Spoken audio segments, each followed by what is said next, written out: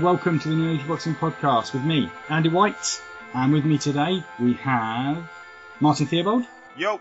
And we have Terry, exclusively live from our London-based studio, joining us via kind of Skype.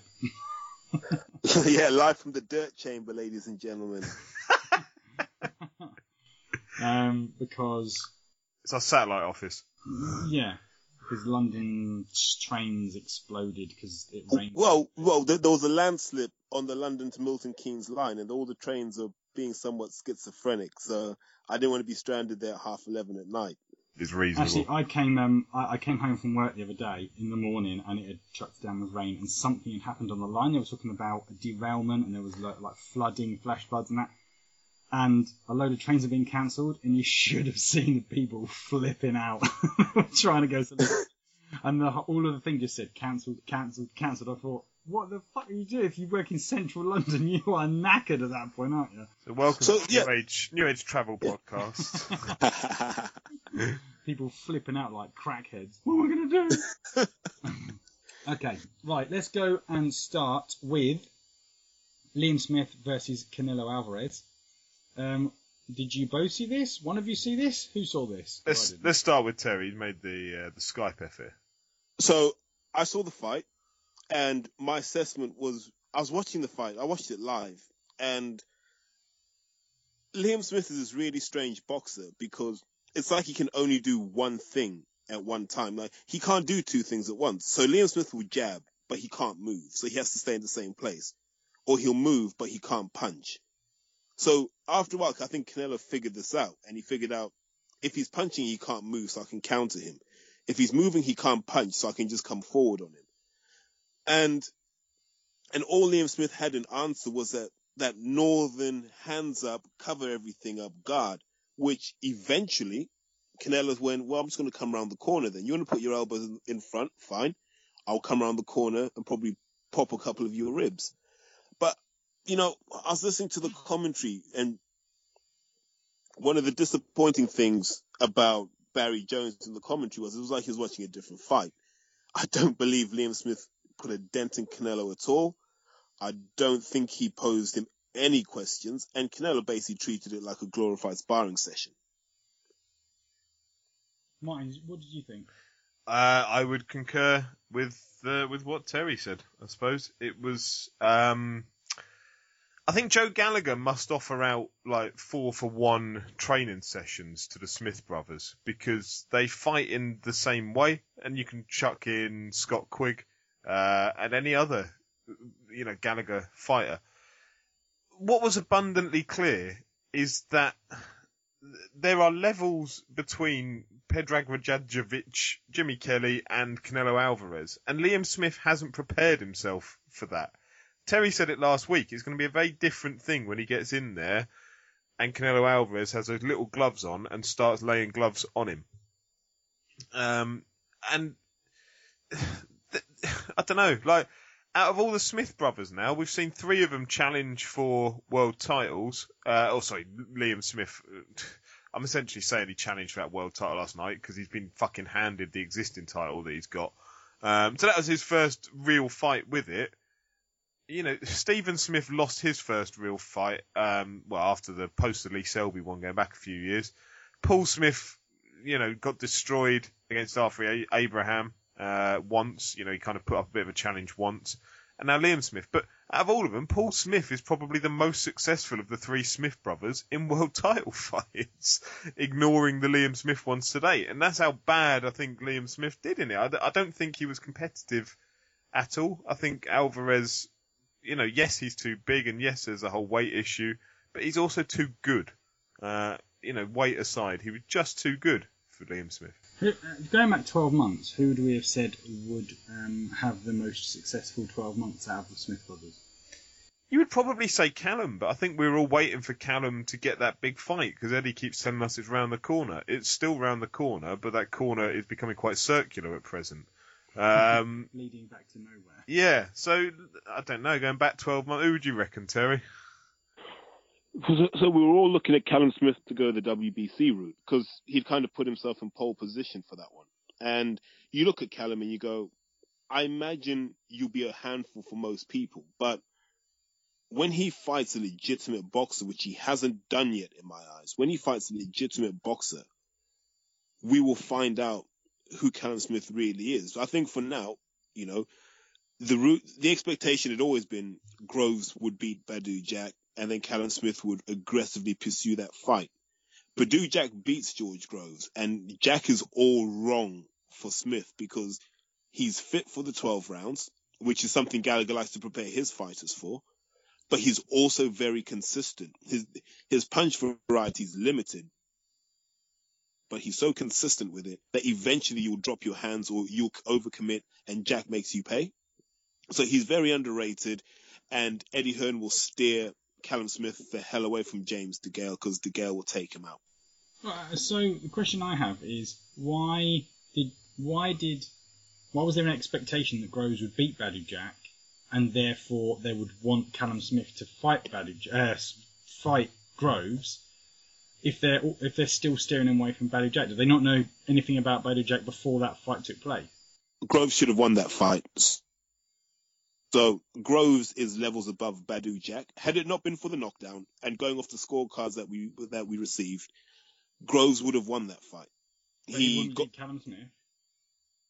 My own opinion is Groves would floor Callum Smith a couple of times on the way to a points win.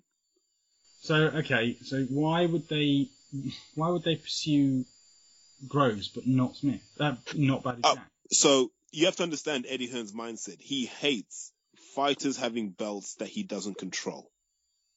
So if you're a British fighter and you have a belt or a profile, Eddie realizes that's revenue he can't make. So if Eddie Hearn can't make revenue from you, he'll try and destroy you. And that's what they did with Groves. If you remember, they were trying to say Groves was a bit washed up. He was a bit shop worn. You know, let Martin Murray soften him up before we give him to Callum Smith. And Groves has dealt with all the challenges so far. So now I think they realize the old George Groves is back and a little bit better. Maybe we'll leave him alone for now. I'd hope that on the back of last night and Alvarez dealing so comprehensively with Liam Smith, that they're actually going to take Callum Smith down a proper route now before they put him into a world title fight and actually get him a gatekeeper at that level. Get him a super middleweight, a former world champion. Even get someone like a Mikkel Kessler out of retirement. Do you know what I mean? Like Mikkel Kessler, who's been out for a couple of years, would be ideal for Callum Smith to go in with and actually learn a few lessons about what it's like to go in at world level. Before you put him at world level, which is what they've done with all the other Smith brothers, and it's failed because I'm still not acknowledging the WBO title of Liam Smith until. Can I ask, should Liam Smith be getting floored by a punch that Alvarez took him out? It was a body blow, wasn't it? That then wins him. Yes, he should. It's not a lack of skill, or what is it a lack of in order? Do you know what? If you go back to how he fought, he had the guard where he had his gloves kind of touching his ears and his forehead. But what he did is he pinched the elbows in to cover the front of the stomach. So essentially, the six-pack area he had covered. And if you look at when he got stopped, he got caught with the shot coming round the corner, which hit the liver. And in boxing, we call the liver the off switch. Because you only have one liver, the first sign of trauma to the liver, the body tends to shut down, almost plays dead, because you can't risk losing your liver. Otherwise, you are headed for a very quick death. But also remember, he got caught the first time to the body with a shot to the solar plexus, and that poleaxed him as well. So he was kind of tenderized for that second body shot anyway. Okay, so a question's coming from David McGinley. Who fared better out of Brook and Smith in their respective fights, and where can each one go next? I'll tell you what, let's start with where do Alvarez and Smith go next, and then we'll move on to Brook afterwards. So Terry, do you want to tackle that one? or at least start us off? So where does Alvarez go next? I think they will make a lot of noise about wanting to fight Golovkin, and they'll offer ridiculous terms that Golovkin will say no to, and they will get Kell Brook over. So I think Golden Boy have mastered the art of having British boxers come over to the States. So why wouldn't you get Kell Brook over? He's a live opponent. He's a name, and people would really like to see that fight. And it will be a big draw. It will be a big fight. I think a lot of Brits would go over. And what that would do is it would say to Golovkin, we put on a bigger show with Kell Brook than you did. That means we're the A side by a long way. Mine? What do you think of that? Yeah, no, I wouldn't disagree with that. I think for Liam Smith, he's not been at world level, so you can't say that he'll return to world level. And this is my major gripe with it. Is it because he's been a world title holder doesn't mean he's world level. He needs to go down. You've got Liam Williams fighting soon against Ahmed Patterson. I think take on the winner of that. Liam Williams is a vicious puncher. Make yourself legitimate in Britain first. I think Joe Gallagher bitched for so long before this fight about the British media not paying attention to the fight. And how there weren't the mainstream media going over to cover it. Yeah, because you haven't got a world title holder there. You've got Liam Smith who's beaten up some domestic level people. Like, legitimise your fighter first, and then you've got a legitimate gripe about the coverage that you get. But he needs to solidify himself in Britain first. And, I think maybe perhaps some of that will involve having to get off of Box Nation as well, because it's not a platform that builds superstars. Just on that, I have a question. And this is more of a broader question, but when does a lack of experience in the sport become a lack of talent? Do you know what I mean? Like, if you're exposed to 100 fights and you're sort of winning and putting up good fights, putting up good shows. If you're exposed too early, people say, "Oh, he hasn't taken enough good fights." When does it become right? He's just simply not good enough. Because if you're young enough, you're old. They said if you're good enough, you're young enough. Oh, sorry, if you're good enough, you're old enough. That kind of. You get all these contradicting sayings that come into the mix. When does that line get drawn? So let's take Charlie Edwards as an example. Someone in the Matchroom camp, maybe John Wishart, I don't know, maybe someone thought this would be a good idea. There are a number of reasons why. It's hard to match people at that weight anyway. So when a chance comes, take it. I think it was Al Heyman who made the call for that fight. So politically, you kind of have to take it. But if you'd watched Casimero, you knew this was a guy who had been in hard. So he was a tough guy. And Charlie Edwards, for all of his amateur skill and for all the wars he might have had in the amateurs, he hadn't had a professional war. So what happened with Charlie was it wasn't a lack of skill or a lack of talent that cost him the fight. It was the nous to say, this guy's hitting harder than me. I am not putting a dent in him. Therefore, I need to modify what I'm doing. He kept doing more of the same. So experience is being able to make those adjustments in the ring because you've been in situation X before. And that's what experience is. And it can happen at any age. So if you look at a lot of the Cubans, they could probably turn over at 18, 19. And they've seen most of the things they're going to see.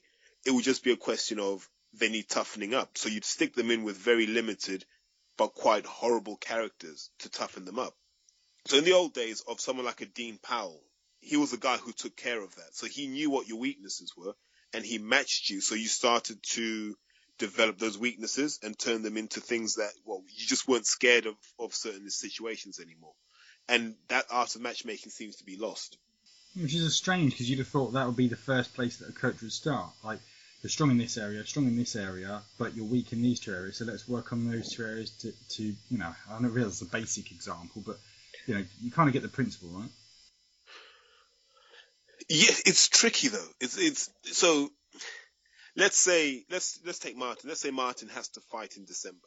Yeah, I'm not in shape, mate. I'm turning it down. You're doing it now, mate. Terry signed you up. You injured your hand, plus your levels above everyone else that you could fight. There's a vast chasm between the... No, but essentially, look, December, Martin has to fight. I want someone who's going to test his ability to take body shots. I don't. Now, if there's no hard body puncher available in December, I've got to match him against the closest possible thing, which might not be beneficial. So it's a matter of timing as well when you try and get those sorts of fights. Okay, so looking at the undercard from the Smith-Alvarez fight, we had Anthony... Is it Yarda or Yard? How do you pronounce Yard. it? How did he do, Terry? Impressive. Took the guy out, matter of minutes. There was no point in scheduling this bout for any number of rounds. It wasn't going to go that far. And people say he took on someone who was limited, fine. But if anyone can get hold of the footage of the left hook that knocked the lad out, it's impressive because Anthony Yarde put his hand out to jab. And from that position, he's almost managed to generate, dynamite force just by stepping forward and twisting. And he's hit the guy on the point of the chin. The guy's fallen into the ropes, doesn't know where he is, and that's the end of it. And you looked at him on a Golden Boy card, and you just looked at him and went, I don't think this kid's out of place. And we were discussing this with some of the amateur boxers today, and they posed that question, why wouldn't De La Hoya sign Anthony Yarde? And I said, in American boxing, you need a home base. You need a constituency. Andre Ward has California. He has Carson, California, I think it is. The Robert Garcia fighters have Oxnard. Mayweather had Vegas. Malignaggi has New York. Danny Garcia has New York. Promoters like to build you in certain areas. Look what they're doing with Terence Crawford in Nebraska. They're trying to build local boxing markets. Anthony Yarde doesn't fit into that model. He needs to come back here. I think he needs one gatekeeper fight, and then he should call out Hosea Burton. I think that's the next logical stage for him to go to. And then, is he a year off? Is he 18 months off facing someone like a Nathan Cleverly? Maybe. But he has such a bright future. You hope Box Nation and Frank Warren don't screw this up. He sounds like an exciting prospect. I've heard you mention him before. And the kid looks the part. You hear me say this a lot as well. When someone looks the part, you're more receptive to seeing them fight. So Anthony Yarde looks the part. Physically, he reminds me of a boxer called Tabiso Michunu, who fought Eddie Chambers at cruiserweight. They're very similar builds, and I found it interesting that Anthony Yarde came into the fight at 185 pounds, which is partway between light heavy and cruiserweight. Which suggests that his direction of travel would likely be towards cruiserweight. Could he make 175 pounds? I guess if there's a title on the line, yes. But you imagine his long-term futures at cruiserweight. Okay, smashing. Let's move on to previewing the Anthony Crolla versus Jorge Linares fight coming up this weekend, presumably? Yeah. Have I pronounced those right? Jorge. There are fans who enjoy me mispronouncing. There are also those that get pissed off when you don't, which amuses me even more. So, Anthony Crolla and Jorge Linares come together. How do you see this fight going on? I think we're going to see the end of the momentum for Anthony Crolla. He's had a phenomenal last 12 months, winning the world title,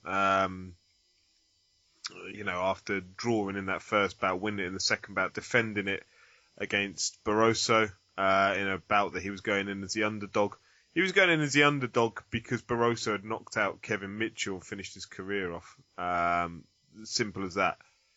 Kevin Mitchell was a washed-up fighter by that point. Jorge Linares is a fighter on the decline, and as always with Eddie Hearn, he's wise about who he gets and when he gets them. So Jorge Linares, he's beaten Kevin Mitchell before in what was a cracking fight at the O2. Was that a year and a half back or so?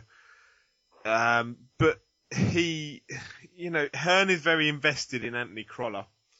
So he clearly sees this as the opportunity to get Linares. Linares has been out with injury, which is why he had to vacate the belt, which is why they've made up this make-believe WBC diamond belt for the fight as well. Taking a page at the WBA book. Yes. Which also gives Hearn the absolute ideal opportunity to say that, the diamond belt doesn't ever get pulled. Fuck off, you prick. I'm guessing that they see Linares as probably being in the same position Kevin Mitchell was when he fought Barroso, which is, at the tail end of the career. He's suffered from the injuries.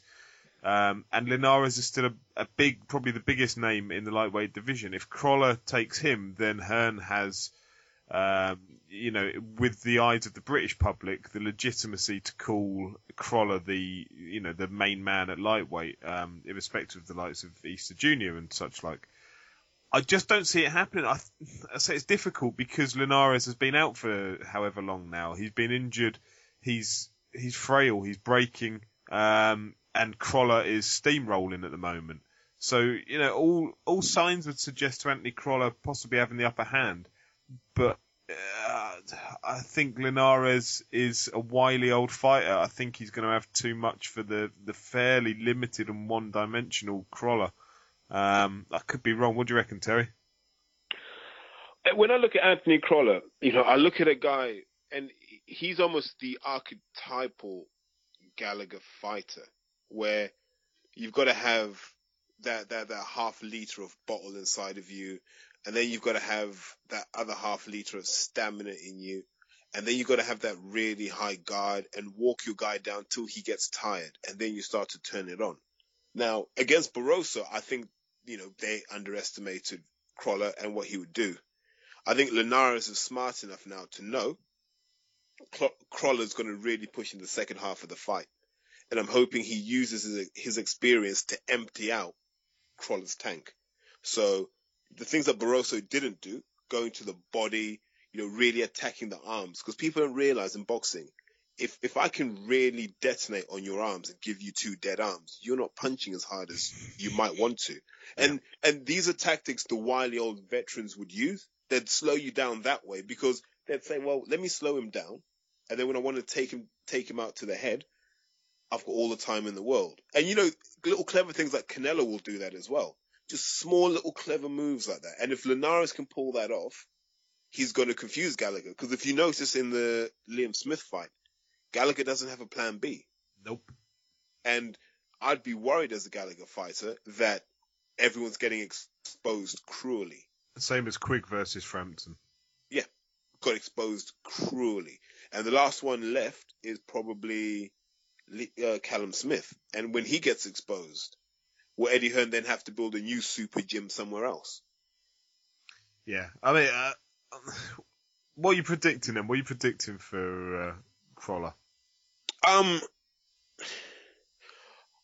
40% of me says Eddie Hearn wouldn't have picked this fight unless he was confident Crolla would win.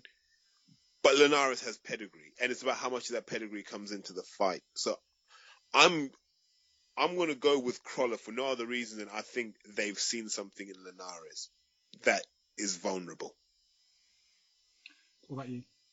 I'm going to pick Linares because I think if you get 80% plus of Linares, I think Linares wins it. If it's under 80%, I think Crolla wins it. But we're not going to know until the night. So if I take a punt, I'm going to go with Linares because I think he's a proud enough man and a proud enough champion over time that he wouldn't take it unless he felt he had enough left in the tank to go in. And he knows he's going to have to go to war with Crolla. Anyone that's seen Crolla over the last 12 months knows they're not going to have an easy night of it. I just think Linares must know that he's still got enough about himself that he can stomach that and take it and fight. And the irony is, at no point have we said this is a fight for who's number one in the division, because I think we generally accept that neither of these two are. I think I'd suspect Robert Easter Jr. versus Zlatan Cannon might resolve that question. Yeah. Okay. Have either of you got more to add? No, there's no particular undercard to it either. It's a bit of a wipeout since Isaiah Burton and Frank Buglioni got called off. But I'll tell you what I do find interesting is it's almost like Eddie Hearn's emptied his tank of bullshit. There hasn't been that much crap coming out of Eddie Hearn's mouth in the build-up to this fight. I wonder if that's because Joe Gallagher's been tied up over in America with Liam Smith. It was quite an interesting interview with Joe Gallagher, actually, where he was talking about... There was a bit of dissension between him and Eddie Hearn, clearly, because he was talking about Hearn is risking not getting the best out of Anthony Crolla next weekend because Joe Gallagher's been over in America with Liam Smith. and he pleaded apparently with Eddie Hearn to get the Crawler fight on at the beginning of September rather than the end of September, on the basis that he would allow him more time to spend with Crawler, because he's now missed the last week of training camp, or a significant part of the last fortnight of training camp. And he was clearly not happy. He was saying about Freddie Roach over in America gets far more of an input into when his fighters fight on the schedules. How far into the build-up to the fight did he ask for it to be moved to the beginning of September? I think when the fight was mooted, I think he said that he wanted it at the beginning of September. Not going to affect and I think it was meant to be, but if you remember, it was meant to be Crawler Linares on pay-per-view. And then it was meant to be one of the fights. I don't know if it was meant to be the Brook fight or the Eubank Jr. Golovkin fight that wasn't going to be on pay-per-view. And then once the Vargas fight fell through, they had to commit to a pay-per-view date, which was September. So I think Eddie was locked into that date. Yeah. I think Brook Vargas was going to be off pay-per-view, which would have meant that Crawler could have boxed in early September. Yeah, I say either way. I mean, Joe Gallagher clearly wasn't happy about the situation. Whether that leads to dissension, who knows? But Eddie needs him too much right now. He does. Does Joe Gallagher need him? Is the other way of looking at it. Probably not. No. I want to ask you both a simple question that's coming to my head, which is, I'm not entirely sure where you're going to draw the line here, but I mean, a stab in the dark, maybe we'll say less than 10 fights. Can you name the 3 most exciting prospects in boxing at the moment? The less than 10 fights. Fucking hell. Are there not 3 that jump out at you? Top of my head. The reason I say that is because obviously, just to give you a few seconds to have a think, but you've spoken about Anthony Yarde and said that he's a decent fighter and you see big things potentially from him. And I just wondered if there was other boxers that just leap into your mind as potential stars of the future. I think if you're talking stars, Conor Benn's probably got to be up there just because of name recognition. He's developing better than he probably looked after 2 fights. He's now looking all right. And he's going to have the backing of Matchroom. Like, if you've got anything that's going to make you a star, it's the name Ben and it's the Matchroom money behind you. I would put him in there. Shit, who else? Terry, let's do this. Let's do a joint 3 effort. So I'm going to throw Craig Richards in there. Craig, or Spider as they call him, I think is super talented, is tall at the weight, seems to make super middleweight easily, which means he can grow into it. So he could probably walk around a stone heavier than he is now. And that means he can add more muscle, more strength, because he hits hard enough as it is. So he has so much upside to him, and he lives life the right way. He has no distractions, stable guy. His whole setup's geared towards success, and he's also good at moving tickets, but he moves under the radar. So I put Craig Richards in there. I'm going to put a punt out there and say, we've got to look to some of the guys who are turning over now and say who's really doing it. And someone like a Lawrence Okoli, if he gets the right setup, if he ends up at the SW gym up in Loughton or Hainault, wherever it is, the right sort of guidance, he looks like he's decent. But to be honest, the guys who are really doing it are still in the amateurs for me, especially the big men. So Daniel Dubois up in Sheffield, he's sparring Anthony Joshua on a daily basis. And apparently, sometimes he's giving him trouble. And Daniel Dubois is 19. But he looks the part. Like, kid's been boxing since he was 13. He's been in with the best. Rumors of him having knocked out Isaac Chamberlain, rumors. And I'm going to throw my lad Courtney Bennett in there. I was with him today, and there are some people that just look impressive. And if he decided to turn over tomorrow, I imagine he would have no end of suitors. I think he'd go as far. I think Frank Warren would sign him tomorrow. Sticking with someone like a Peter Fury, and the kid's gold. So I think there's a lot of talent floating around. But in terms of, like, in the pros, guys like Reece Bellotti, you've got to put your name down on him. I never know if O'Hara Davis is under 10 or over 10 now. I'm going to pick one completely under the radar. I don't know if you're aware of him or not, Terry. A lad I enjoy watching when I see him down at York Hall is Brad Pauls. I don't know if you know him, Terry. No, where's he from? He's from Newquay, down in Devon way. Wow. But he's Cornwall, is it? Sorry. Oh shit, yeah, pasty versus cream tea or whatever. Yeah, but he's moved up to. He's training with Terry Stewart up at Club KO. 3 fights at middleweight, 3 knockouts. I don't think any fight's gone beyond 2. And he's he's got a highlight reel video. He knows how to market himself, Brad. He's a very, very nice young lad, very good looking young lad. Middleweight, could probably get down to light middle, I suspect. Trains like an animal all the time. He knows how to market himself. He's got a nice little highlight reel video of his knockouts from the amateurs, and there's some impressive ones. And I say, having seen him, I know he's a Steve Goodwin fighter, and I know they have trouble matching him because they've tried various styles now to try and make him last a few rounds, as you do with the youngsters. And he's knocked out each of them within 2 rounds. Which is an impressive thing for anyone at that level to start off with. He also shifts a large number of tickets. You're looking at like 200 plus or whatever, probably, I'd suspect, which is always a bonus to any promoter. He's not at a level yet where you'd start looking at area titles or anything like that because he's not getting the experience because he keeps knocking these lads out. So I know they're going to have to start looking down the kind of British journeyman route, somebody who's wily enough and tough enough and ring hardened enough to take him a few rounds. And it'll be interesting at that point to see, if he does it. I've seen him train in the gym. He can get a little bit frustrated if it doesn't all go his way. So it'll be interesting to see how he progresses. But it's a name to throw out there and keep an eye on. I don't think other names, just another couple. I never know if Daryl Williams is under over 10 either, but Daryl's been off the radar for a while, and they need to stick him in with Leon McKenzie. Just get that tension resolved. Second name I'll throw in there is Boy Jones Jr. because I haven't seen someone that tall make 130. Yeah. And the impressive thing with Boy Jones is that he, despite the fact he is that tall and he has that range, he doesn't give a shit about using it. He just wants to fight. Yeah, like Easter did against Comey. It's just yes. You have every natural advantage and you dispose of it to get in there and just entertain the crowd. Like, fair play for that.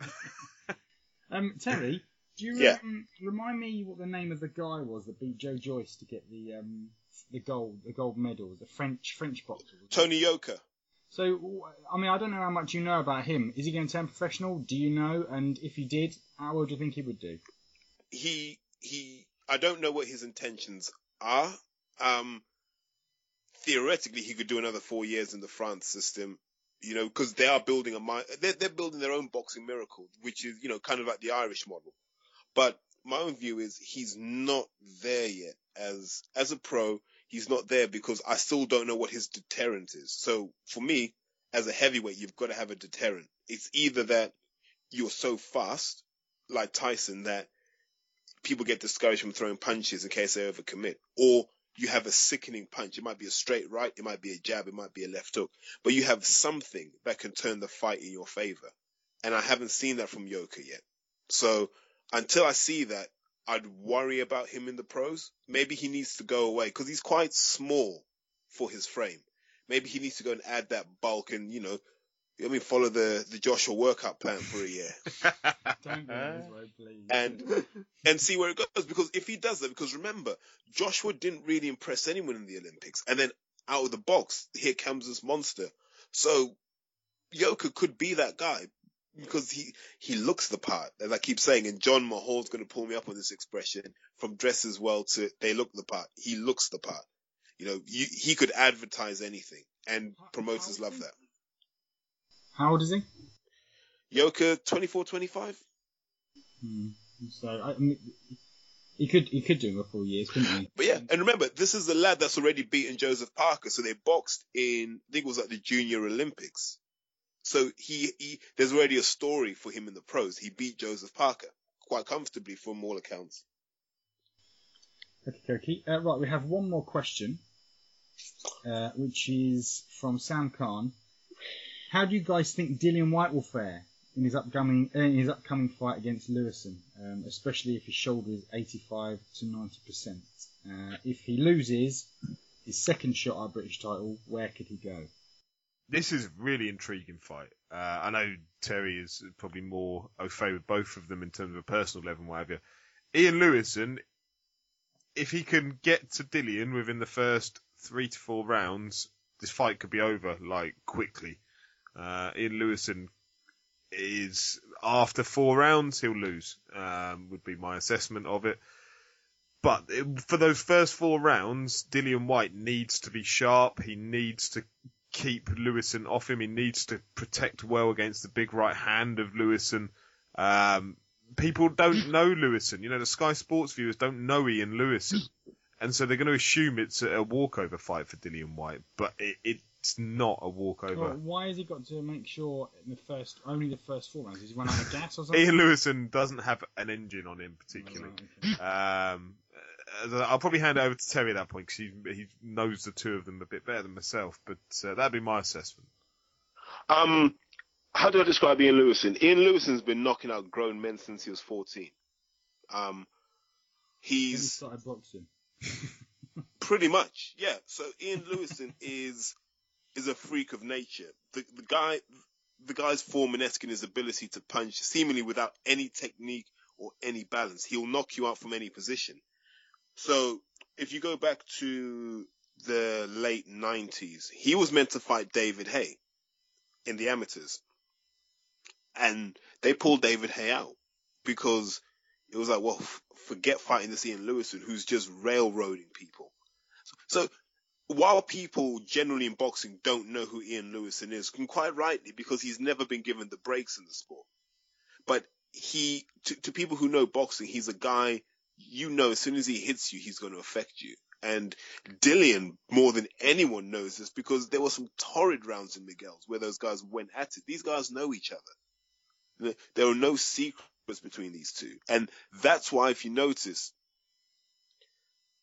Dillian's, he's tweeting, but it's not that normal kind of tweet that he was throwing away to guys like Sam Sexton, who he was confident he could beat. This is the guy he knows he's been hurt by. And I take the opposite view. I think after 4 rounds, they'll both be fucked anyway. So after 4 rounds, it will just be both of them. It'll be a war of attrition after that. It'll be a leaning contest from about round 5 onwards. Yeah, it'll be wholly unpleasant to watch. Yeah. But let's get excited because here you have, look, this is about the World Heavyweight Championship of Brixton High Road. That's what this is really about. This is about who can get the extra piece of chicken in KFC. This is about who can go into Nando's, and get that black. This is about a small strip of road. Really, it's about who can get on the 35 bus first. That's what this is about. This is about when you go into Miguel's, you want to know that you're the top dog, and these guys are bickering, and then, Big Dom Akinladi's just laughing, going, but I have a belt, I have a British belt, you guys don't. So just a quick one for Sam Khan, who should be cheering on Ian Lewison because he is the Asia Pacific heavyweight champion. So, got to be true to your roots. But overall, I think Lewison has a little bit too much for Dillian. So are you going for a Lewison win then? I am, yeah. In what way? What method? So I can put on my lab books for him. It's not going to be points. Yeah, there's only a knockout win for Lewison, I suspect. Don't expect him over 12 rounds to put on a technical display that's going to leave you awestruck. It won't happen. The other interesting thing about this is happening on the Ricky Burns undercard up in Glasgow. I suspect they want to steer this fight away from any potential problem in London of these two and their fans. I'm not saying there would be, but I think it's probably quite poignant that they've taken the fight and moved it up to another fucking country. It's crazy because I don't think there could be a problem between their fans. Their fans are the same people. That's true. If that makes sense. It's the same people. You'd have to fight with yourself. What do you foresee happening? I actually think Lewison will stop this in 3. I think I was discussing this with Danny Flexen the other day, the old Boxing News fella. And yeah, I think that Lewison just has that bit between his teeth at the moment. He's got a point to prove, an axe to grind, all that stuff. And we saw Dillian Whyte was susceptible to power shots against Anthony Joshua. That's all that Lewison has in his tank, is power shots. He doesn't have anything else. So, like, how is he going to handle 3 to 4 rounds of those bombs coming at him consistently? If he can get through that, then I think he'll walk it. But I can see Lewison going early. Okay, so what happens if you're both right and Lewison does knock him out? What does that mean for Dillian Whyte? The experiment's over. Well, and that's him. He's washed up. Is he a Derek Chisora or is he? Nah, he's a level below. Look, Chisora Chisora's a gatekeeper. Like, if you beat Derek Chisora, you have a right to fight for a world title. If you beat Dillian Whyte, you have the right to fight for the Southern area. Right, so yeah, because it sounded like I was a bit disparaging towards Chisora then. Because I'm not a massive fan of Chisora, but I think that's just I have respect for him though. My personal opinion is that Dillian Whyte isn't good enough, and he won't be good enough. That's my personal opinion. I know people that have said that he's got potential and he will be big, but you know, we'll see how it plays out. But my prediction is that if he loses this, he becomes British gatekeeper at that point. Like Chisora sits a level above at that point. So one of the things I was talking about today with some of the young amateur boxers was what makes a successful boxer? What takes you from being a guy who can do it in the amateurs to a guy who's winning world titles? And I said, the end is always in the beginning. So when you want to look at a boxer, look at their start point in the pros. If you were in the right gym with the right coaches and the right atmosphere, chances are you will go on to do well.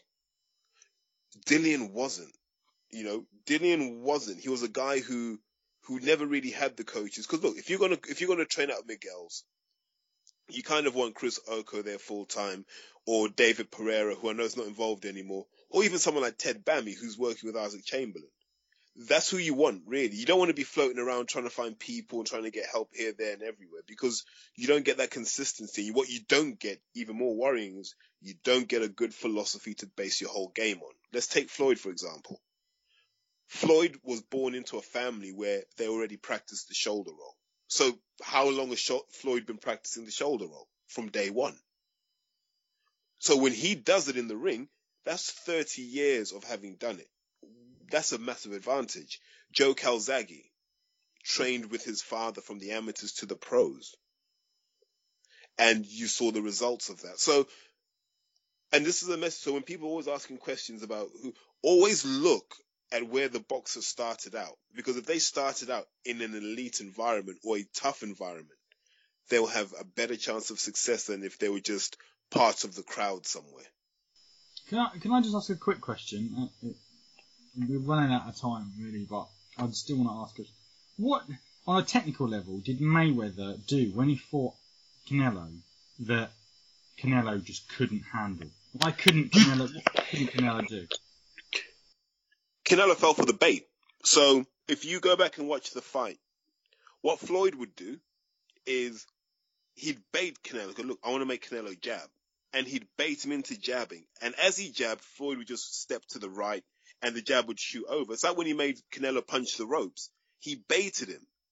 But then if you also watch part of that fight, there's a sequence where Mayweather double jabs Canelo through the guard, doesn't really make much contact, booms a right hook to the side of Canelo's head. Does the same thing again, booms a right uppercut to Canelo's chin.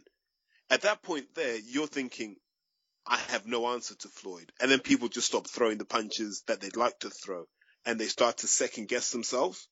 And once you do that, your technique falls apart. And that's why Mayweather's always successful, because he forces you out of everything you know.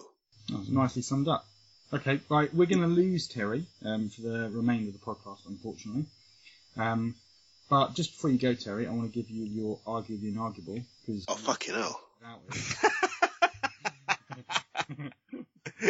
Okay. If Brook fights Canelo, then we should definitely see Khan versus Triple G. Go. I want Brook to fight Canelo in Tenerife at about 5 in the morning. over who can have the last sausage.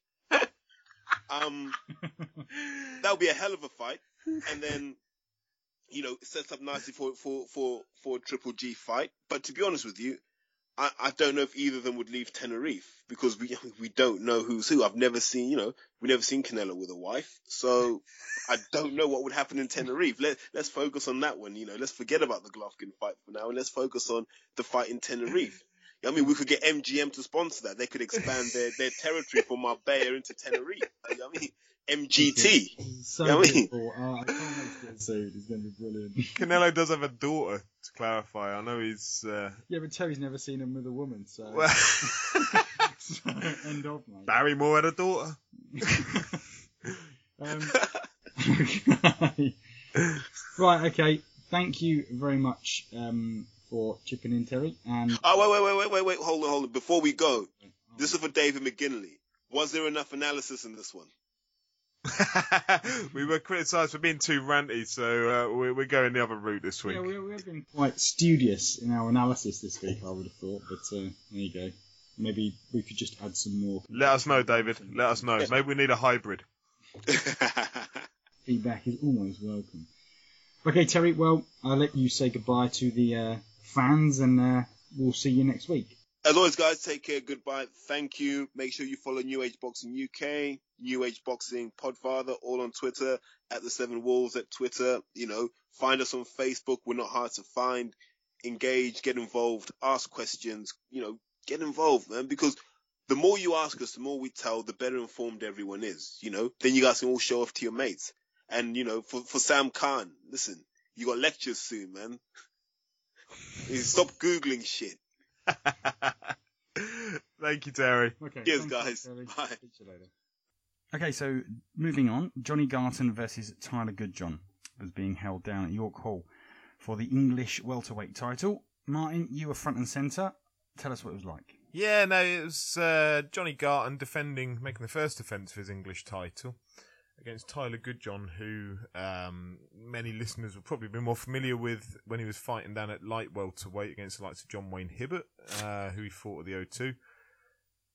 And it was kind of looked at as being a potential fight of the year contender. I don't think it was quite a fight of the year contender, but man, it was enthralling.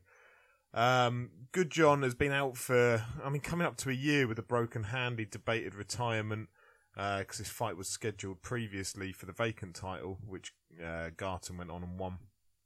And so he's making his comeback. Hasn't had a warm-up fight or tick-over fight or whatever. He's just gone straight into this against Garton, who's got momentum at present, to be fair to say. And so, yeah, they met last night, and you've got, York Hall, for those that haven't been there, you should go, firstly. It's an experience. But it's a compact venue it's an old, almost 100-year-old hall, balcony over the top. There's not a bad view in the place. And you had 250, I think, Garton fans, Millwall supporters up on the top balcony. To the right-hand side of me, and to the left there were about 250 odd Goodjohn fans, kind of dual chanting throughout the fight. It was a lovely, just being there was a bit like spine tingling. In terms of the fight itself, Garton, I think he is the natural welterweight out of the two. Goodjohn was moving up, as I say, from light welter, albeit I'd spoken with Tyler beforehand, and he was saying this is his natural weight. He'd been cheating his body. Garton hurt him in the third round. Garton was getting a lot of success with the straight 1-2 through the guard of Goodjohn, and I think it was the third or the fourth, I can't remember now. I'd have to go and reread my fight report on it. But really hurt Goodjohn, and Garton, not that I'm saying there's any direct comparison, but it's very Golovkin-like in his way of just stalking you down. Like, when you're hurt, he just comes in and, he doesn't steamroll you. He's quite patient with his work, but if you're on the other end of it, it must just drive you insane, because you want that breather, and Garton's there. He's got a very distinctive technique. He keeps his head tucked down into his shoulders. He's rocking it backwards and forwards as he comes in, and he's in your face, and he's just looking to hurt you. And he did that, and I have no idea how Tyler Goodjohn got through the fourth round in particular. And then the 5th, 6th, 7th round, Goodjohn was he was flat. He wasn't bouncing around on his feet at all as we used to see him from him. He was hurt, but he was still in there throwing back. He was a danger. But every time he hit Garton would just smile at him and close that distance again and step in off the jab. So was Goodjohn outclassed here? I wouldn't say outclassed. I think if he was well in the fight for 3 rounds. I had him 2-1 up at that point. And then when he got badly rocked by Garton, he didn't fully recover in my view. And I say you could see it in his feet, that his feet movement there was no bounce to him. He was quite flat-footed. And Garton, I say, is incessant. He would be a nightmare to have opposite you in the ring when you're hurt. He's the next Triple G. I've heard it from you. Single G. Yeah, he's going to jump up to middleweight next. So he dominated. He dominated the fight then through the middle rounds up until about round 8 when Goodjohn just seemed to get his second win. So despite the fact he'd taken a bit of a shellacking, to the point where I say in round 4, I was genuinely thinking the ref was going to step in at one point. But I think 'cause it's a title fight, they let it go on a bit. But then I say Goodjohn kind of got his second wind and came into it in the later stages, and they stood and they punched each other, and they just went to war for probably 6 or 7 of the 10 rounds. And I say how Goodjohn did that showed incredible heart.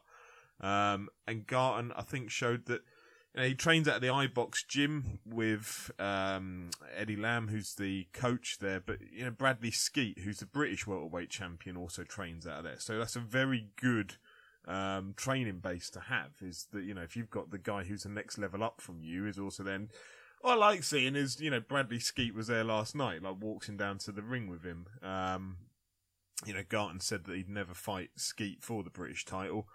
But he's clearly going to have eyes on it. I think he has to fight John O'Donnell next as an eliminator for the British title now, Garton.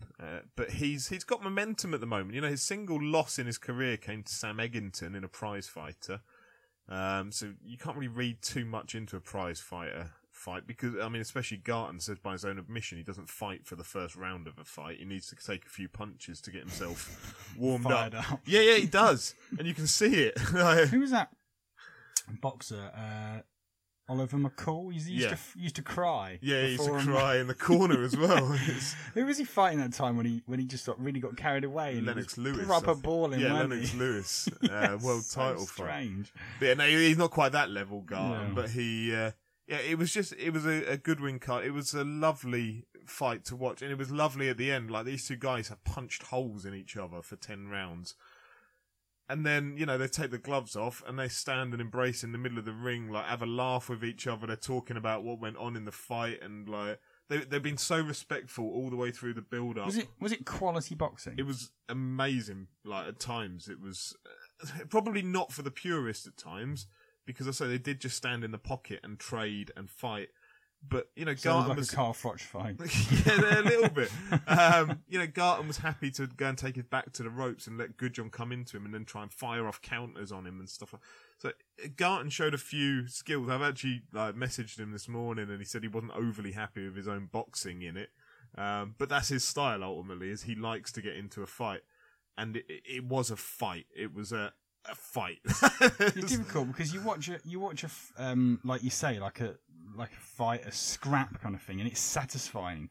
But then you go and watch like a Klitschko Fury, and whilst it doesn't have that same sort of blood pumping exhilarance, you look at them having the sort of technical prowess, and you respect it a lot more. They're almost like two different sports to some extent. Two people throwing beating the living hell out of each other, and two people doing like a boxing chess match almost. Yeah. It almost felt like not that I was alive, but when you see the images of or you hear the stories of the old fights that York Hall, where people would have been smoking at ringside, because the smoke was. I'd love to see that. But the smoke was still settling from the smoke machines from the entrances as the two are going at it. And you've got 500 people up on the balconies cheering their man. It was a real it was a moment. It felt a little bit special, and it was a good fight. And This fight brought to you by John Player Special Cigarettes. But yeah, Garton picked up a unanimous decision on points, and yeah, it didn't disappoint. I mean, one thing there were a couple of other noticeable things from the card. One thing that struck me particularly was there was a young lad, I think his name was Jules Phillips, and he was making his debut. I chatted to him a little bit in the changing rooms before. A real nice young lad. I think he's only about 22. Done a fair bit of amateur. I think he joined the army maybe, and then he was making his pro debut last night. And it was a really stark reminder of how hard the professional game is. Like this young lad, he's very baby faced. You know, he looked 18. Granted, he was only 22, so not a massive difference. But he went in there and he was fighting a guy, Craig Derbyshire, who's a bit of, he's a road fighter. He goes and takes on people. He gets paid to go and take on these people. And Derbyshire, I think, fairly early on realised this kid was wet behind the ears, which, there were some debutants that aren't wet behind the ears. They might have gone and done, like, unlicensed boxing or whatever. So they're a little bit more adept, perhaps, or a little bit stronger. This lad, he wasn't ready, I don't think, for a professional debut. I think you could see it in his eyes in round one that, like, fuck, this is now professional boxing. Like, these gloves are small, there's no head guard. I'm getting punched by a man who gets punched for a living. Like, he's not bothered about my punches.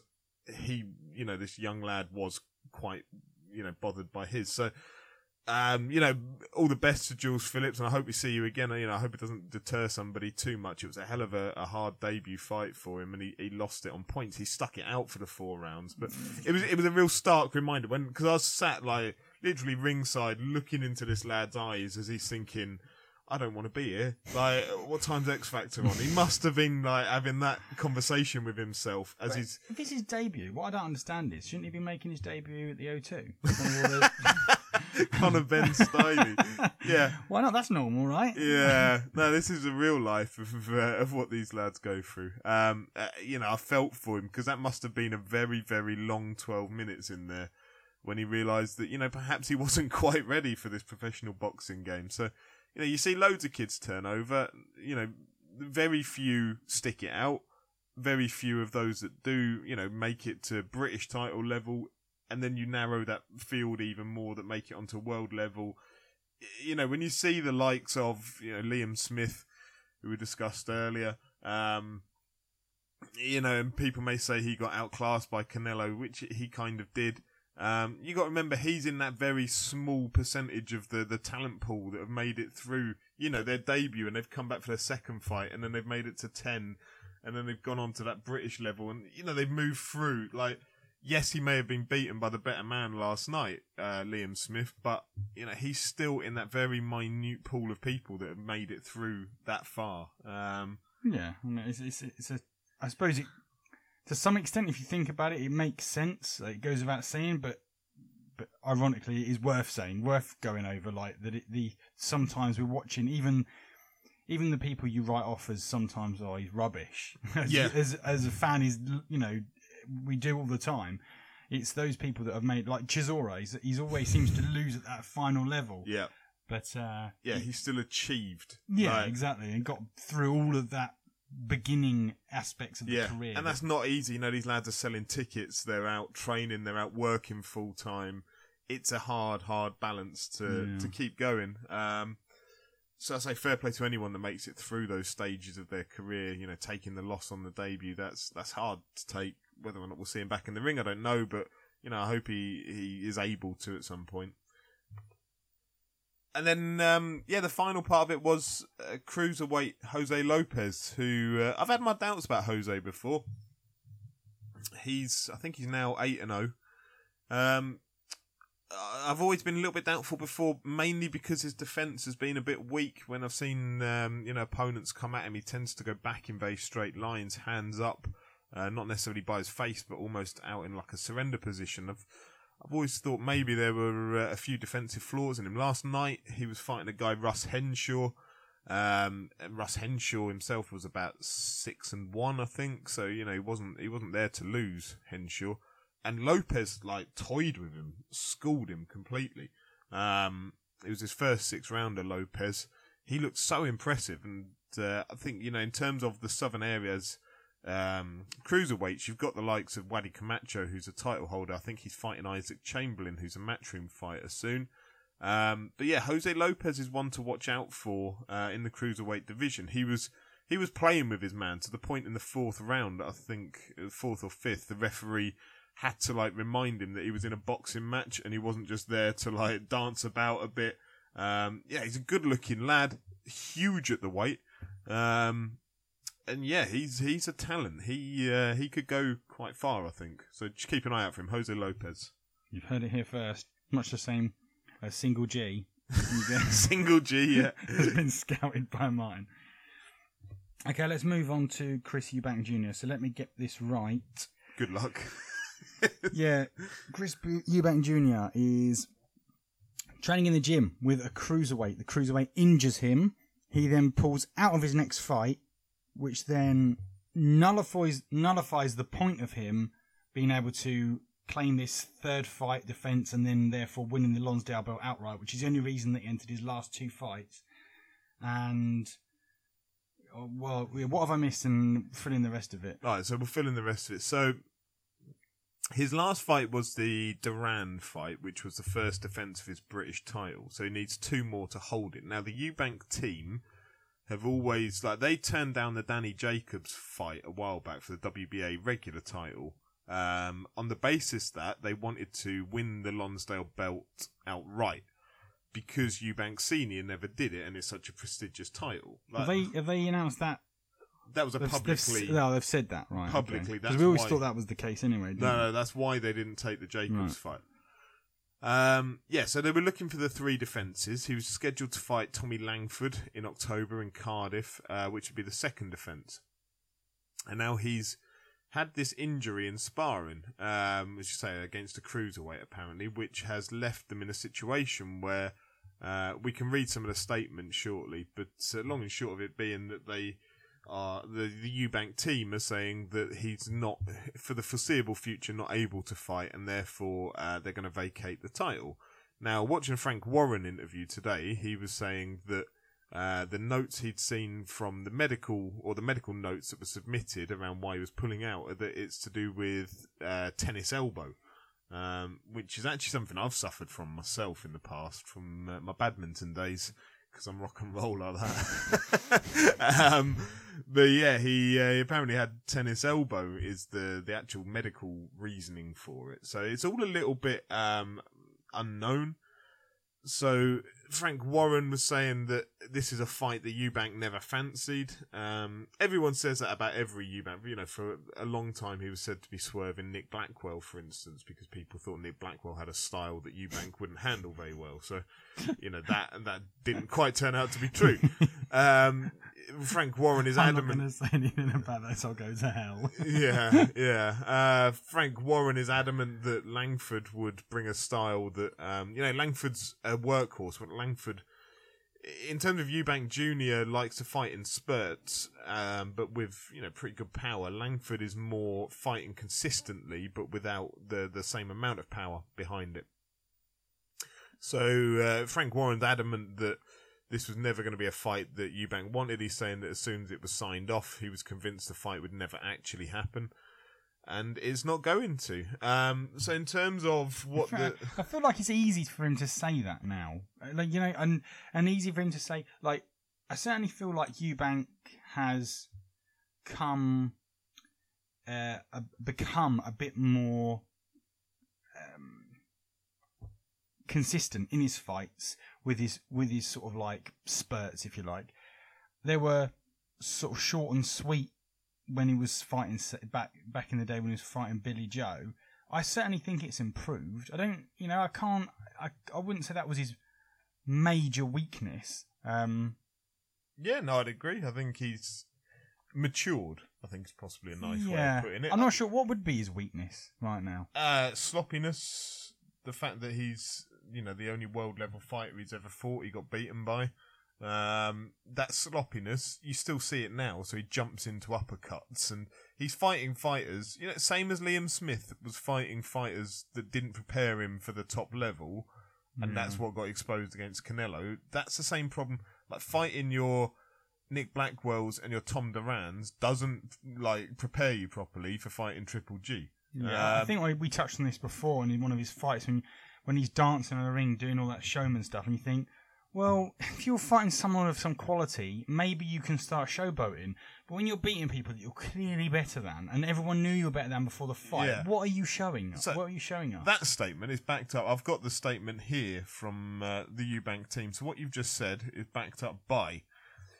This is a statement from the Eubank team. It's fucking tremendous.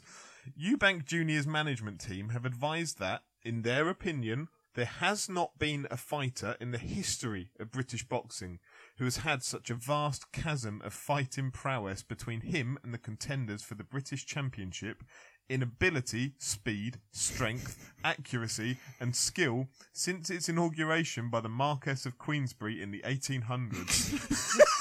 Right. Cheers for the history lesson, knobhead. The stupid thing is you have to kind of agree to an extent when you've seen him fight Blackwell. Too humble, that bloke. Stay humble. The Blackwell fight, the Duran fight, he was clearly a level above and a class above. Quite why you would come out and publicly say that, other than to back up your pantomime villain reputation, is baffling. There's other stuff in there as well that's pure gold. Like, get your hands on the whole statement. But, he is clearly levels above. Now, whether Langford is the same level as Tom Duran and Nick Blackwell, Frank Warren came out in his interview saying, well, Tommy Langford is number 2 in the WBO. He's ranked 3 places higher than Chris Eubank. That means fuck all, because the WBO are corrupt as fuck. So, there's no point in reading into that. I feel just uncomfortable having that recorded on the podcast. Why? Well, I don't give a shit. Sue me, this is true. They're absolutely corrupt as fuck. And there is no way whatsoever. I mean, I'm not saying that Eubank has beaten world level fighters, but Tommy Langford hasn't beaten world level fighters. And to suggest Tommy Langford should be ranked number 2 in any world ranking organisation is shambolic. Yeah, but he knows Frank Warren. Yeah, but he's promoted by Frank Warren. Frank Warren sucks the dick of whoever's at the WBO, and therefore gets his fighters ranked really highly. Now, what's quite amusing is that in that video, Frank Warren talks about, that's it, if Eubank beats Langford, then he becomes the mandatory then, or he's in a better position. He goes up 3 places. He could become the mandatory to fight Billy Joe Saunders. Eubank doesn't need that. Saunders needs Eubank more than Eubank needs Saunders right now. He doesn't. You think? Yeah, I think absolutely. Eubank is far and away a higher profile than Saunders. He's. But what sort of fights could they both look at now? Just going back quickly to that point about the mandatory status. The mandatory status means that if he takes that fight, he only gets 25% of the purse against Saunders. So, to suggest that is an incentive for Eubank to get up to that position, take the mandatory, he gets 25%, Saunders takes 75%.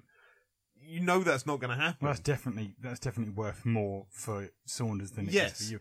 Yeah. Eubank's got a following, and if he can only take 25% of the cut, when he's clearly going to bring more fans than 25%. Yeah, and Eubank has come out and said, give me 50% of the fight, or 50% of the purse, and we'll take it. And I think Saunders came back saying, I'll give you 5% or something. A real, piss take of an answer. So, yeah, the argument from Frank Warren about get yourself into the mandatory to face Saunders is just laughable, frankly. But just quickly on that, on their potential fights, what is the best fights they could hope for? I'm presuming that if Billy Joe Saunders wanted to, he could fight Golovkin because Golovkin don't want his belt. Yeah, Golovkin has come out and. It depends who you believe, I suppose, ultimately. But Saunders is saying, send me the contract and I'll fight you on the next available date. So Saunders is fighting on the undercard of Tyson Fury in October. So it's not going to be that fight, but the next one after that, because the one on the Tyson Fury undercard will be a shambolic. The WBO will manipulate the numbers, the top 15, and pick somebody out of the air. So, keep your diaries free if you're listening to this, because you might get picked by the WBO to fight Billy Joe Saunders in October. The next fight after that, Saunders is saying that he wants Golovkin. Golovkin clearly wants to fight him because he wants all of the titles. What other fights are there? I was chatting with a few people down at York Hall last night when this broke. One of them claimed that Danny Jacobs is the next fight for Eubank, that's already been agreed. I don't know what validity there is to that claim, but Danny Jacobs still holds the WBA regular title. Danny Jacobs is a legit fight. Like, that's a proper fight. If you're not going to take Golovkin, take Jacobs. And, you know, in terms of when we talk about stepping up those levels, so similar to Liam Smith again, like stepping up those levels before you put yourself in the position to fight the best in the division, Danny Jacobs is a more than reasonable name to take that. In and around that sort of weight division, you've got, and I say in and around because of Alvarez, but like Triple G and Canelo, who else would you say are like world level fighters in that area that if you were the sort of like commissioner for boxing, say, would put in with each other and know that you'd be getting a good fight? So in other words, people that would test Eubank before he steps up to Triple G? No, people that would, because I think most people would say that they can see that Eubank is a level below Golovkin and Alvarez. Who else is at the same level as Alvarez and Triple G? There's nobody really. I mean, Danny Jacobs is possibly the one that could step up and fight Triple G and cause him problems. Actually, yeah, probably what best question is who is between Eubank and Alvarez? Who could he fight? So that's probably that's what I meant. Like, who's the gateway fighter that he could take on? So it's obviously Jacobs is one. Jacobs is one. Andy Lee, you know, Billy Joe Saunders won the title off him. Okay. Andy Lee hasn't fought since, so why not take on Andy Lee? Peter Quillin, who got knocked out by Danny Jacobs pretty quickly and pretty easily, he still carries name value and would be a good win on the record. Those are the kind of names they ought to be talking about. For Andy Lee would be the fight I'd want to see personally. Against Eubank? Yeah, I think why not? It's he. You know, yes, he got beaten. He got floored twice by Saunders. But you know, he up until his last fight was a world title holder. Like, that's the kind of fighter that you want to be putting in to step yourself up, rather than your Tom Durans of this world. Yeah, I felt that. I mean, you can argue it's sensible and tactical, but I was at that fight with you potentially. For yeah, we were. Billy Joe versus Andy Lee, and I thought once he'd got those two knockdowns and he'd won.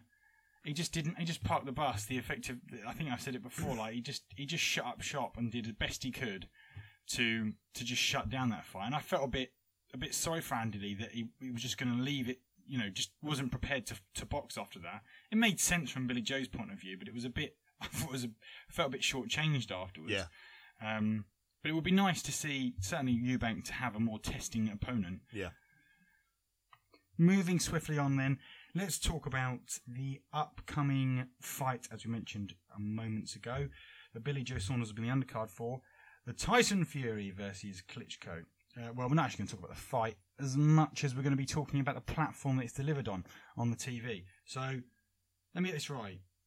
Box Nation, which you get through your Sky, which you pay for, then you have to pay extra for the Box Nation. Now they're trying to put it onto, or they are putting it onto their pay-per-view newly launched platform. So now it's behind 3 paywalls.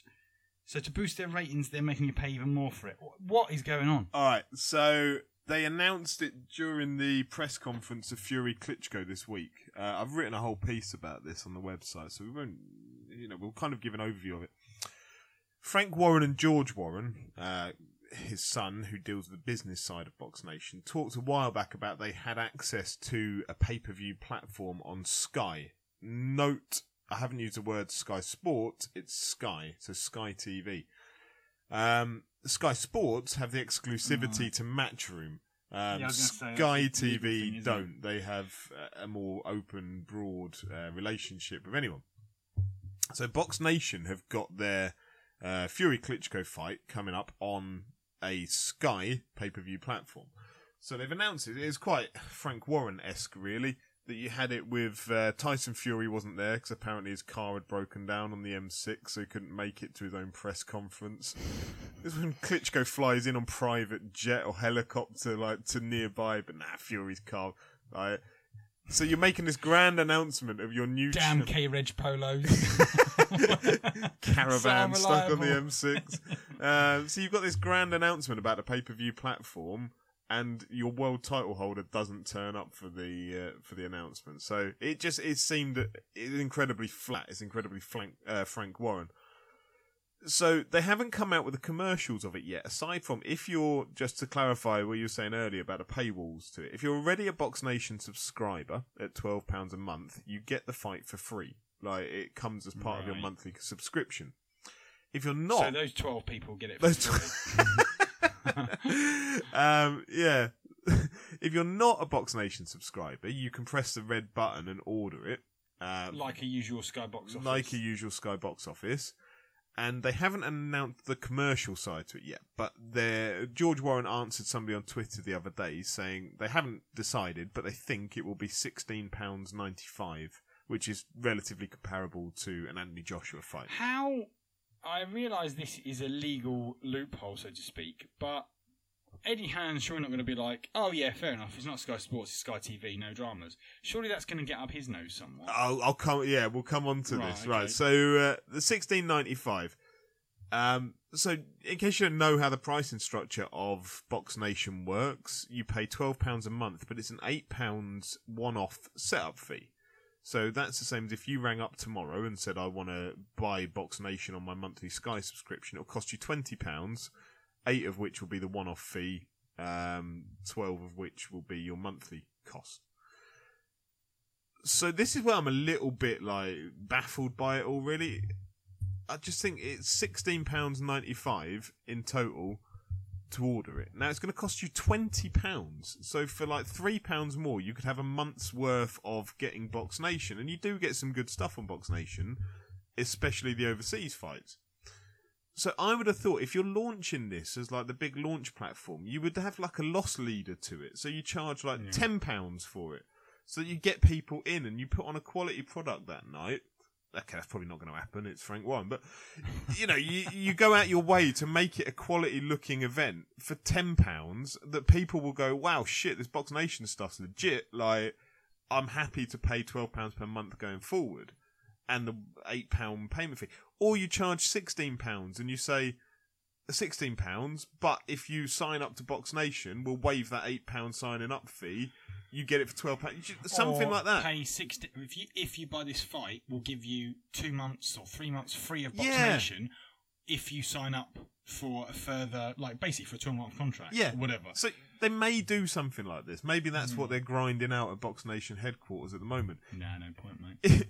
If they just come out and say £16.95 one-off fee, I just think it's a completely pointless exercise. You might as well, if you listen to this and you're tempted to do so, A, stream it, B, if you're going to pay for it, fine, but pay for the 1 month of Box Nation, at £20. But there's no incentive at present to order that, to me. A £17 essentially price point, there's no incentive to go out and order that. At £10, I might be tempted.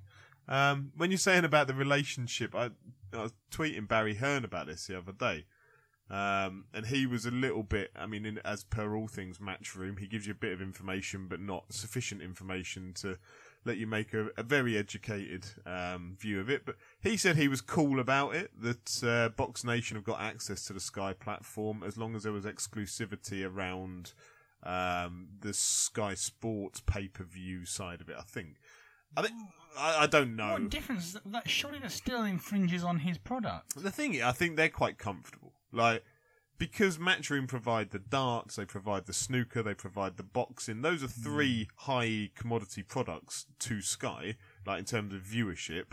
So essentially, they can call the shots a little bit towards Sky, because if Sky piss them off too much, they could always say, okay, we'll take our product to ITV, we'll take it. We can go and auction it off somewhere else, and somebody else will take it. I can imagine they get I can imagine it's such a mutually beneficial situation though. They probably get their most money through Sky. Yeah. And Sky need them. They probably don't want to annoy each other. But, Yeah, the other suppose. thing that this comes down to then is where do Box Nation advertise? Well, I was just about to ask you that. So does that mean they can't advertise it on any Sky Sports channel? I don't know. But if you can't do that, you're pissing into the wind significant, hurricanes of wind. Because realistically interested in watching Tyson Fury Vladimir Klitschko, who also watches Heartbeat on UK Gold. exactly, yeah, or like even ITV, do you know what I mean? Like, you can't guarantee you've got that niche market of sports fans. The only place you can do that is on Sky Sports. So if Sky Sports agree to advertise this pay-per-view, then that gives them, a running start. If Sky Sports don't advertise this pay-per-view, I don't see how it can come off as a success. See, in terms of the Sky Sports News, I think they could legitimately say, look, we can do anything we want on the Sky Sports News channel, just because otherwise you're sort of compromising our journalistic integrity. And then instead of actually having specific adverts about it, they just talk relentlessly about it and just have almost like exaggerated QVC like points of just talking about, as they do with any Anthony Joshua fight. Well, yeah.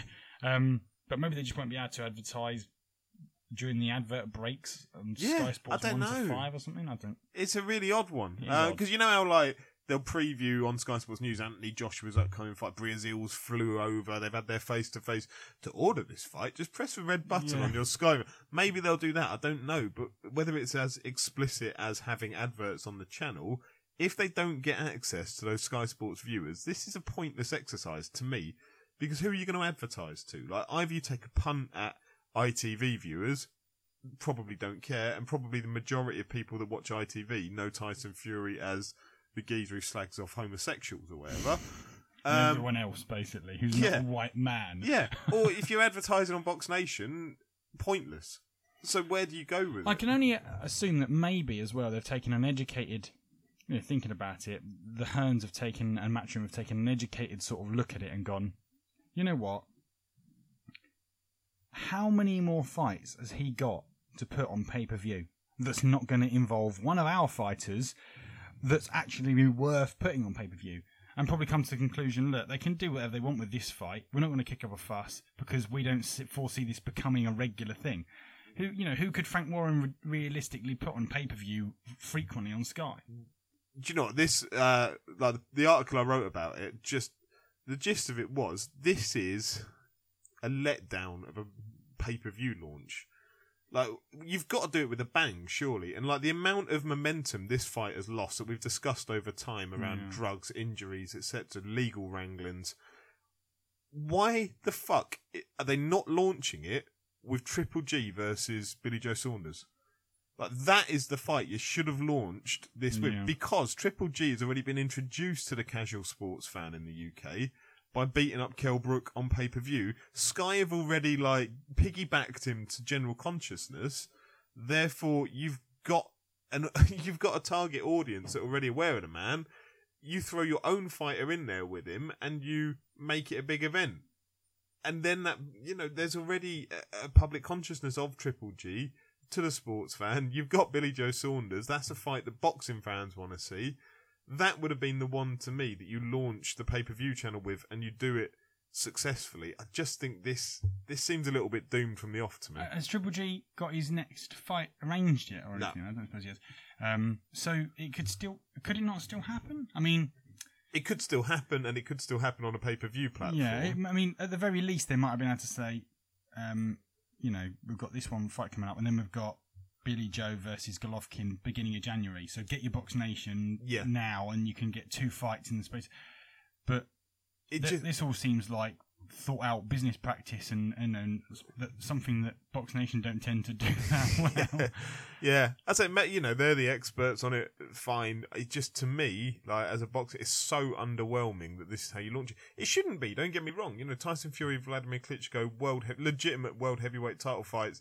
Just there's so many question marks. Will it still happen? The one advantage they've got now is that people can go down the pub, come home, order it on the red button, and it's there for them. They don't have to fill in the subscription forms on the Box Nation website. They don't have to enter all your card details. You can just press the red button.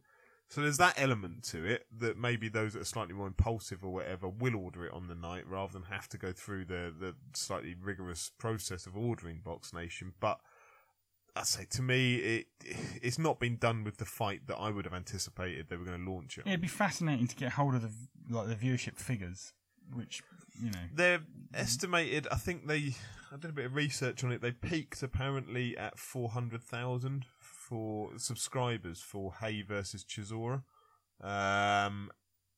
but it's thought that they sit somewhere between 100 to 200,000 on a regular basis subscribers per month. And how much is it a month? £12. Oh. So there's money going into Yeah, there's it. definitely money coming but out of it. there's also for money them. going out of it. Yeah. Okay, not a great deal left to cover, so I think we'll just go straight in with your Argue the Inarguable. Highlight of my week and others. Terry's one was earlier. Okay, so on reflection, the Sky Pundits are a credit to the sport of boxing. Go. The Sky Pundits are a credit to the sport of boxing because what they do is set a benchmark for the lowest standard possible. So you have a number of journeymen that go around small hall shows, taking new fighters through the steps of becoming a professional fighter. They're renowned as not being the greatest. So that's what the Johnny Nelson, the Spencer Fearon is of this world. What they do is they set a very, very low benchmark that can make others look better. They're the introduction to the sport where you learn how to listen to stupidness so then you can hopefully appreciate what's better on later on in life. Brilliant. You completed that effortlessly and invented the word stupidness. Stupidness, is that not an OED term? I don't know. Okay, I guess that's all that's left from us this week. I hope you enjoyed the show. I hope you enjoyed the less ranting this time. Apologies at the beginning of the show. I had some microphone difficulties, so I'm not entirely sure how bad that's come through, but on the off chance that it is. Yeah, the whole Skype horrendous setup stuff doesn't suit us very well, it'd be fair to say.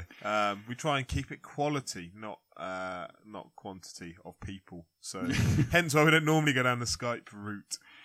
So, apologies if that did affect you or did affect the quality. But we'll be back in full force next week, the three of us, in the one room. So, yes. Actually saying that, I may not be here next week, but we'll talk about that off microphone. It just occurred to me I might not. Excellent. So, I might be watching some Irish dancing instead, oddly enough. We might or may not. Well, we'll see you next week. We'll work it out. Fashion we manage to gather ourselves See if I can together. get out of the hall. Long story. Okay. Well, goodbye from me.